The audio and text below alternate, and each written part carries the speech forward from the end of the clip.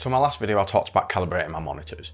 For this one I thought I'd talk a little bit more about why we need to calibrate monitors and a little bit about colour science. It is a complex and wide-reaching thing which I don't fully understand, but I know enough about it to get by my job and hopefully enough about it to explain it a little bit to you. So essentially colour science is about how we ensure we've got accurate colours from the real world into print or digital or whatever we're doing with that colour. It can be something as simple as a photograph being printed, or it can be as complex as making sure that the same tins of paint all match each other. Essentially, in the real world, we have an almost infinite amount of colours, which we're going to envision as a bar chart. These little dots represent all the different colours that are available. Obviously there's more than these three, but that's what I've got. Our eyes are only able to see a set amount of that total bar chart of colours.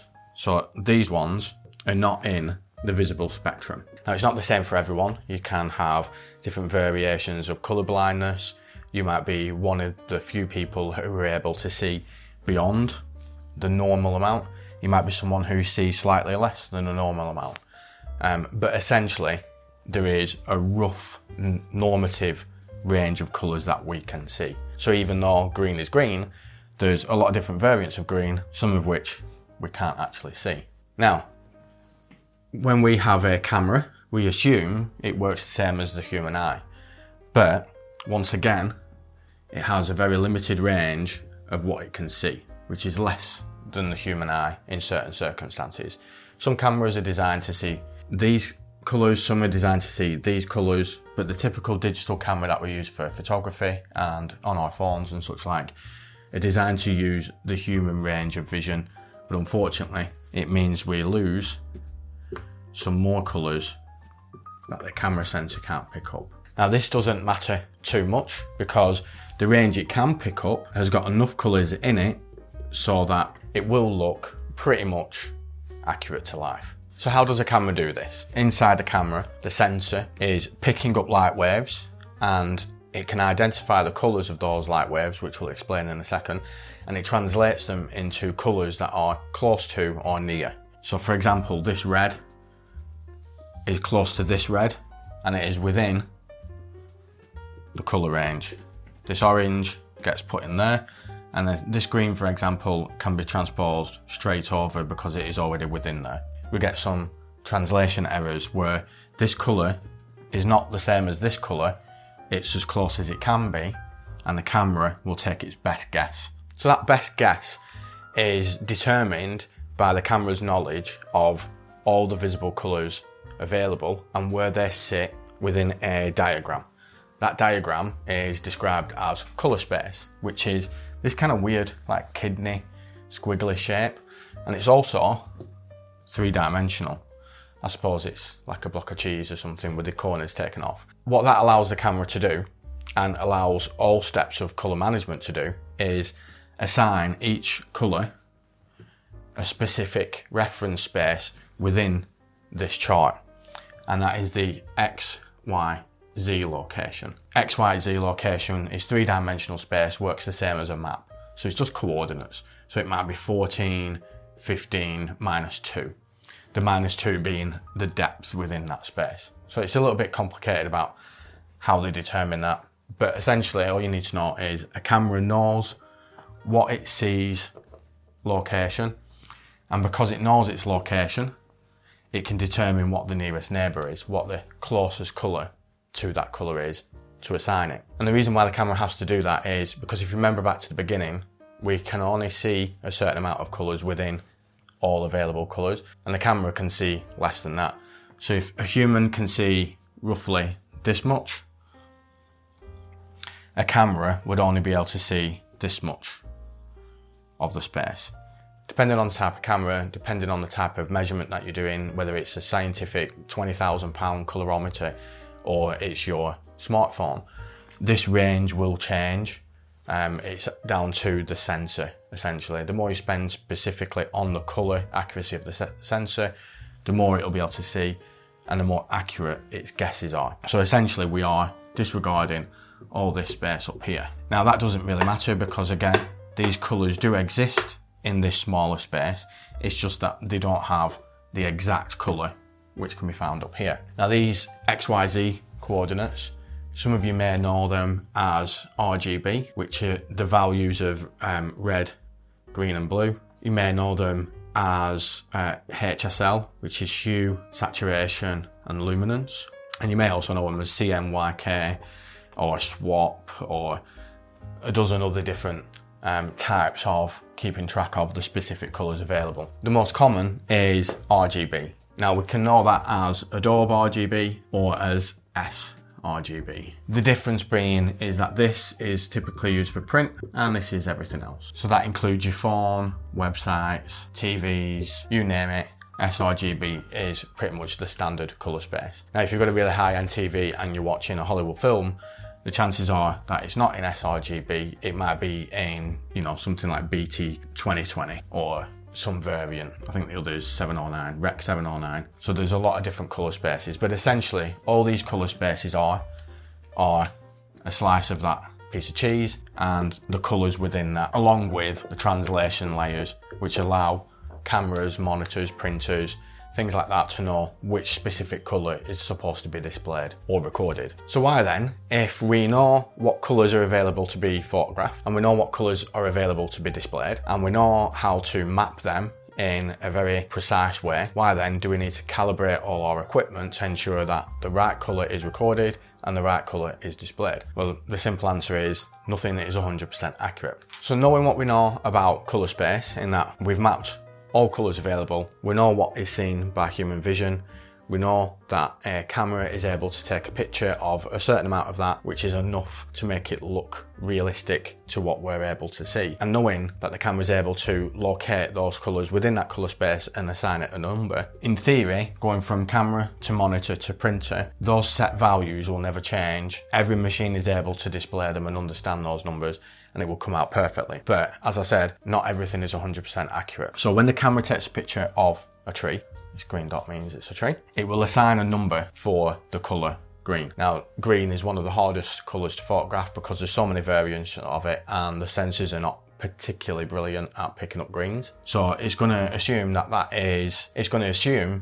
green is in RGB 34, 139, 34. Those who really know their RGB colours will know that this is a forest green. So it makes sense that the tree is that colour. However, and I've not checked this, so don't quote me, let's say that this number corresponds to an XYZ, which is outside of the camera's capabilities. So what it's going to do is it's going to associate that number to a nearest neighbour, a closest one.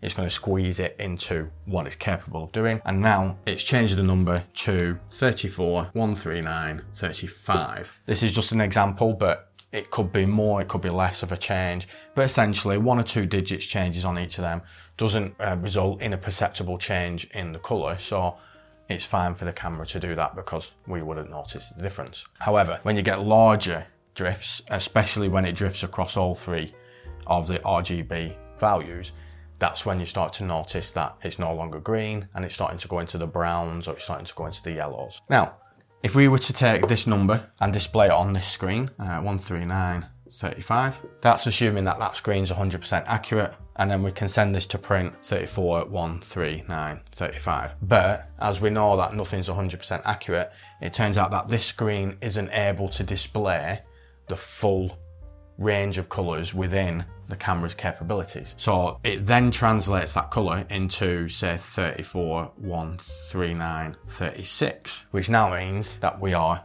2 points away from the original colour. Even though we've not actually changed the image, it's getting further and further away because what we see on screen is what we will adapt and change to try and match that original colour. So we might change it to 34, 139, 33 because we're using our eyes and we've overcompensated and we've not realised that we've done that and we haven't got, so far, an empirical way of measuring it in there. So now when we send that to print, we're going to send it to print at 34, 139, 33, so it's already wrong, but then the printer has to interpret that number again and within its capabilities assign another number and have another attempt at trying to match the original colour. So this print coming out here may come out when we measure it at 34, 139, 36 because it's gone back the other way, or it could be 30. Overall, each stage is fairly accurate. Each stage is maintaining the perceived colour. The problem is if you take this print and put it next to the tree, it no longer matches the colour. So how do we compensate for that and make sure that photographs that need to be colour accurate and other colour measurements, what need to be colour accurate, stay colour accurate throughout the whole process? Now again, it's never going to be 100% perfect, but we can do a pretty decent job of controlling that. So this first stage on a consumer and prosumer and lower level professional cameras, what are designed for photographing people and events and the stuff what we imagine they're for, we can do sensor adjustments in camera to make it more calibrated. And there's a couple of different ways of doing that, which we will talk about in a second. But essentially, you don't always want to start messing with the internal characteristics of the camera, primarily because colour accuracy depends on environment, on lighting conditions. So you can calibrate the camera to be more accurate under one set of lighting conditions, but that may make it less accurate in a different set of lighting conditions. Now, if you're using the camera in a set position and that's all you ever do, then it's well worth doing. But for here, we're going to do the calibration on the output rather than on the input. So this bit is still going to stay the same. It's going to measure it at 34, 128, 34. We have to accept that this colour isn't actually this colour, but it's as close as we're going to get. Now we introduce a step here, and that is the colour checker. That is this piece of card. This is a small one. You can get smaller ones, you can get bigger ones, you can get more colours. But essentially, this card has been printed with 24 specific colours, which we know the values for. Now these have gone through this process of calibration, so when they have been printed, they have then been checked with spectrometers and other colour measuring devices, which are very, very, very accurate to make sure that these prints are coming out as close as possible. What that means is when we photograph it, the software that we use along with this knows what the values should be for these squares, and as it checks it, it does a colour check, which a lot of people will be familiar with. You can click on your screen and it'll tell you the colour value. When we colour check it, the software knows how to adjust the file which has been output from the camera to ensure that it is actually colour accurate. It does that by generating a profile, and that profile basically has adjustments built into it. So the colour checker profile will say this camera in this situation is -1 on blue. And that's because if you go back, when we take the photograph, it's 34, 128, 34. But when we output it, it's coming out at 34, 139, 35. So -1 blue takes it back to 34. That means that we are putting the correct file into the monitor for display. Now the monitor itself also needs this calibration. And the reason for that is monitors cover typically Adobe RGB for professional ones and sRGB for everything else. Now the monitor I use is 98.5 something percent accurate and 99.9% accurate for those two colour spaces. So that means when I put in this val 34,139.35 and when I tell it to take -1 blue, it is going to show 34,139.34. Now that 0.1% may occasionally result in a 138, but anything less than 2% is not visible. So essentially, that minor change in the display is not going to be perceptually visible. And when we go back to the chain, what we're talking about is the stacking of them percentages and the fact that some monitors, some printers, some cameras can have much larger variances. So for example, my monitor is originally in the £800 mark. So you're looking at less than 2%. Most people's monitors are around the £100, £150 mark. They are somewhere in the region of greater than 30%. So they may only be around 70% of sRGB and basically nothing of Adobe RGB. So this is where a problem occurs, in that you may have a really top-end camera, you may have calibrated that camera. When it comes to displaying it on your monitor, you could have up to 30%, 40%, 50% variance in the colour being displayed to what is actually being photographed. If you have a monitor somewhere in like the £500 mark, you think, oh brilliant, it's definitely going to be a better monitor. Typically, they again are in the 30% variance mark. And the reason is around the £500 mark is they are trying to get to sRGB accuracy, but they're not necessarily designed for design or for photography or whatever it might be. They could be gaming monitors, they could just be a high-end office monitor. It's not necessarily about the price. It is about its use, purpose, and the features that you want and you give up in order to do that. So whilst this monitor is really, really good on color accuracy, I wouldn't use it for gaming because the refresh rate isn't high enough. The resolution is probably too high. It's missing a lot of gaming features. Whereas you would use it for photography and for office work because that's pretty much what it's designed for. Okay, so once we've done our color checker and we know about variances in monitors, we now want to calibrate the screen that we've got. So out of the box, my monitor was not that. It was probably around 94%. So the calibration gets us up to this almost perfect score. These monitors down here will benefit. They may become less than 25%. So it's definitely going to be better. It's not going to turn a £150 monitor into that and vice versa. Now to do that, we have a digital version of the Spydertracker chart. You can have up to 1,300 colours all coming up on screen, one after the other. And each one of them digital representations of colour has a set and known specific value. Again, going back to this. So if forest green comes up on the screen, the computer knows that it has sent the code 3412834. So when we use a sensor up against the screen, this sensor will measure what is seen and should report back 3412834. Now, you can see there's a little sensor there, a little ambient light diffuser, and it just plugs in with USB. These are like 150 quid, and they, again, are not 100% accurate, but they are close enough for what we're working on. They will do the same as what taking a photograph of this will do. It will say the monitor is displaying 3413834. So we've corrected the camera image by telling the software to display this number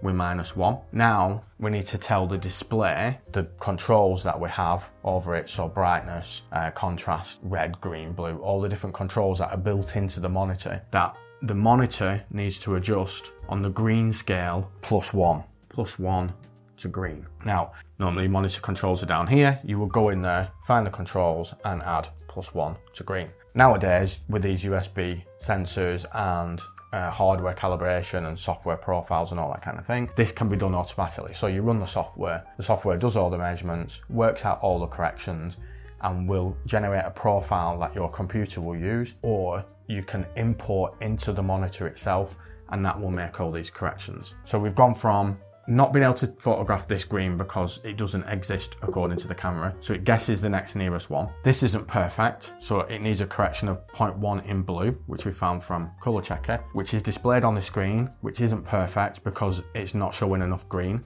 So we need to adjust the monitor +1 on green.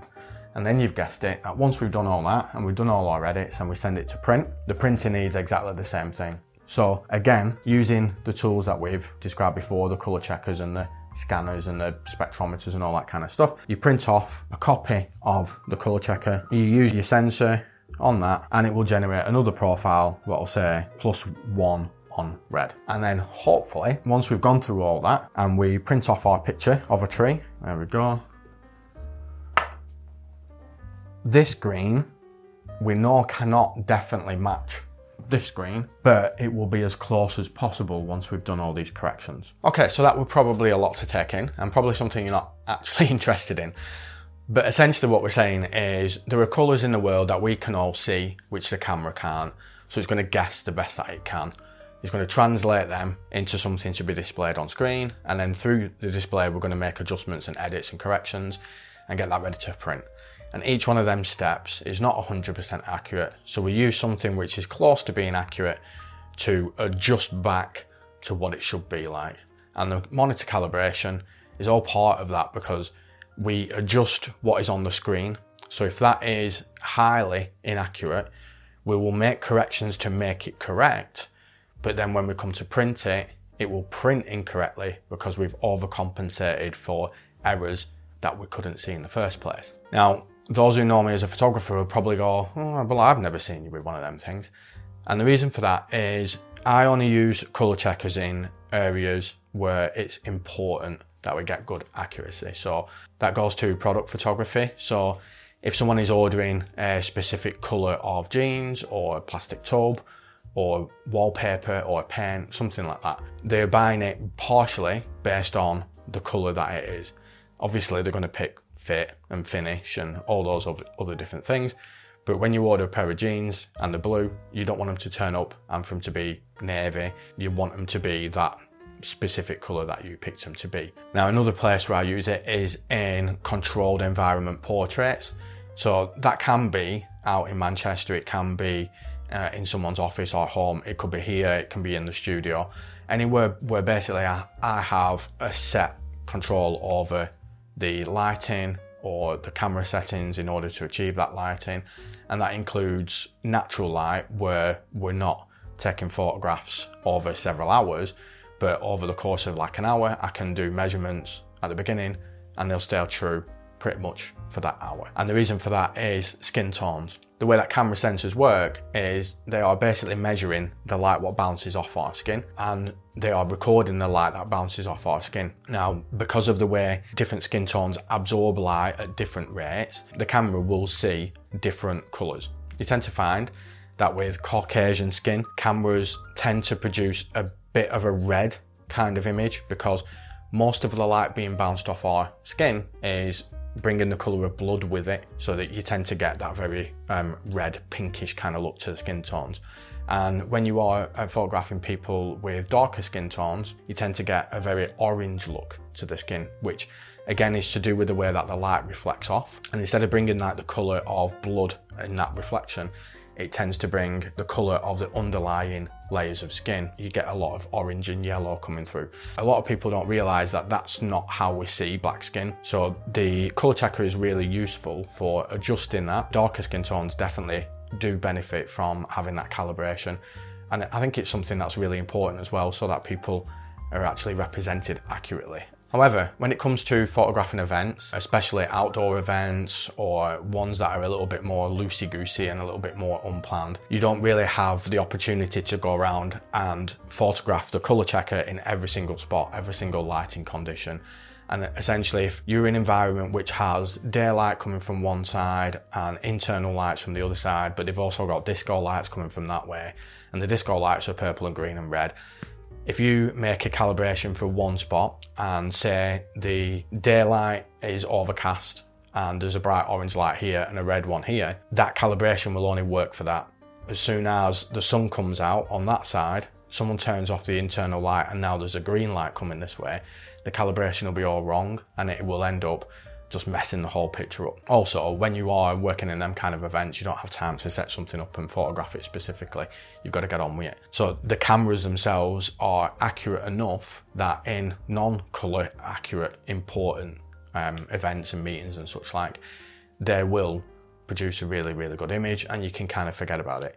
You need to worry about your monitor and your printers still, but essentially the camera is good enough. Now, the camera itself doesn't really have its own characteristics. I'll have frequent questions saying which camera brand is the best. And some people will say Canon is better for portrait, some people will say Sony is better for neutral looks, and that Nikon is better for landscapes. Essentially, these are characteristics which are programmed into the colour interpretation. So if we go back to when we have the camera photographing the tree, you have Sony, Canon and Nikon, and each one will pick its own colour. So if it's 34, 128, 34, and that is a known value, Sony may say, right, we want that to be as close as possible. So they've tuned their camera to interpret them colours as, say, slightly off, which is the -1 that we needed. But that's a very neutral look at that. Canon, being more portrait oriented, may say that it needs more red because that's typical for light skin portraiture, that you have a bit more red in there to make it a bit more vibrant. Whereas Nikon, they may say, right, we want it to be more green, so we're going to add into the green. Now, the variances are a lot more complicated than this and a lot more drastic than this, so that there is an actual physical difference between the images output by each brand, but essentially they all use a very similar sensor. It's just that the way that they program that sensor will determine what's output. And what this is, it's just brand identity. Canon wants to say that the best portrait, Sony wants to say that they're most neutral, and Nikon wants to say the best for landscape. So they tune their sensors to output at them values.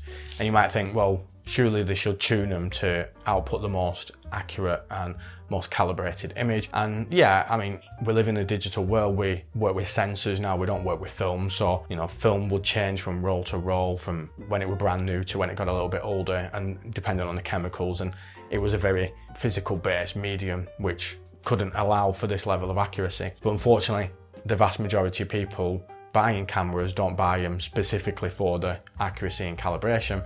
They buy them for, is it most neutral? Is it better for portraits? Is it better for landscapes? And the answer is, they're all pretty much the same. Whichever feels better in your hand, whichever you've already got lenses for and batteries for, whichever one you feel most comfortable using the menus on, that's the camera to buy. The images themselves, once you've calibrated your monitors, once you've calibrated your image output, these will all get neutralized out to being the same level anyway, and you can then put your own artistic interpretation onto that by manipulating these colours in the post-processing. There you go. I think that covers what I know about colour science and how complex it is getting everything organised so that it's accurate enough that what we saw is what we see, and what we intended in the edit is also what we see, and getting rid of all those kind of weird and wonderful things in how it interacts with different skin tones, different materials, and all that wonderfully interesting nonsense. Thanks.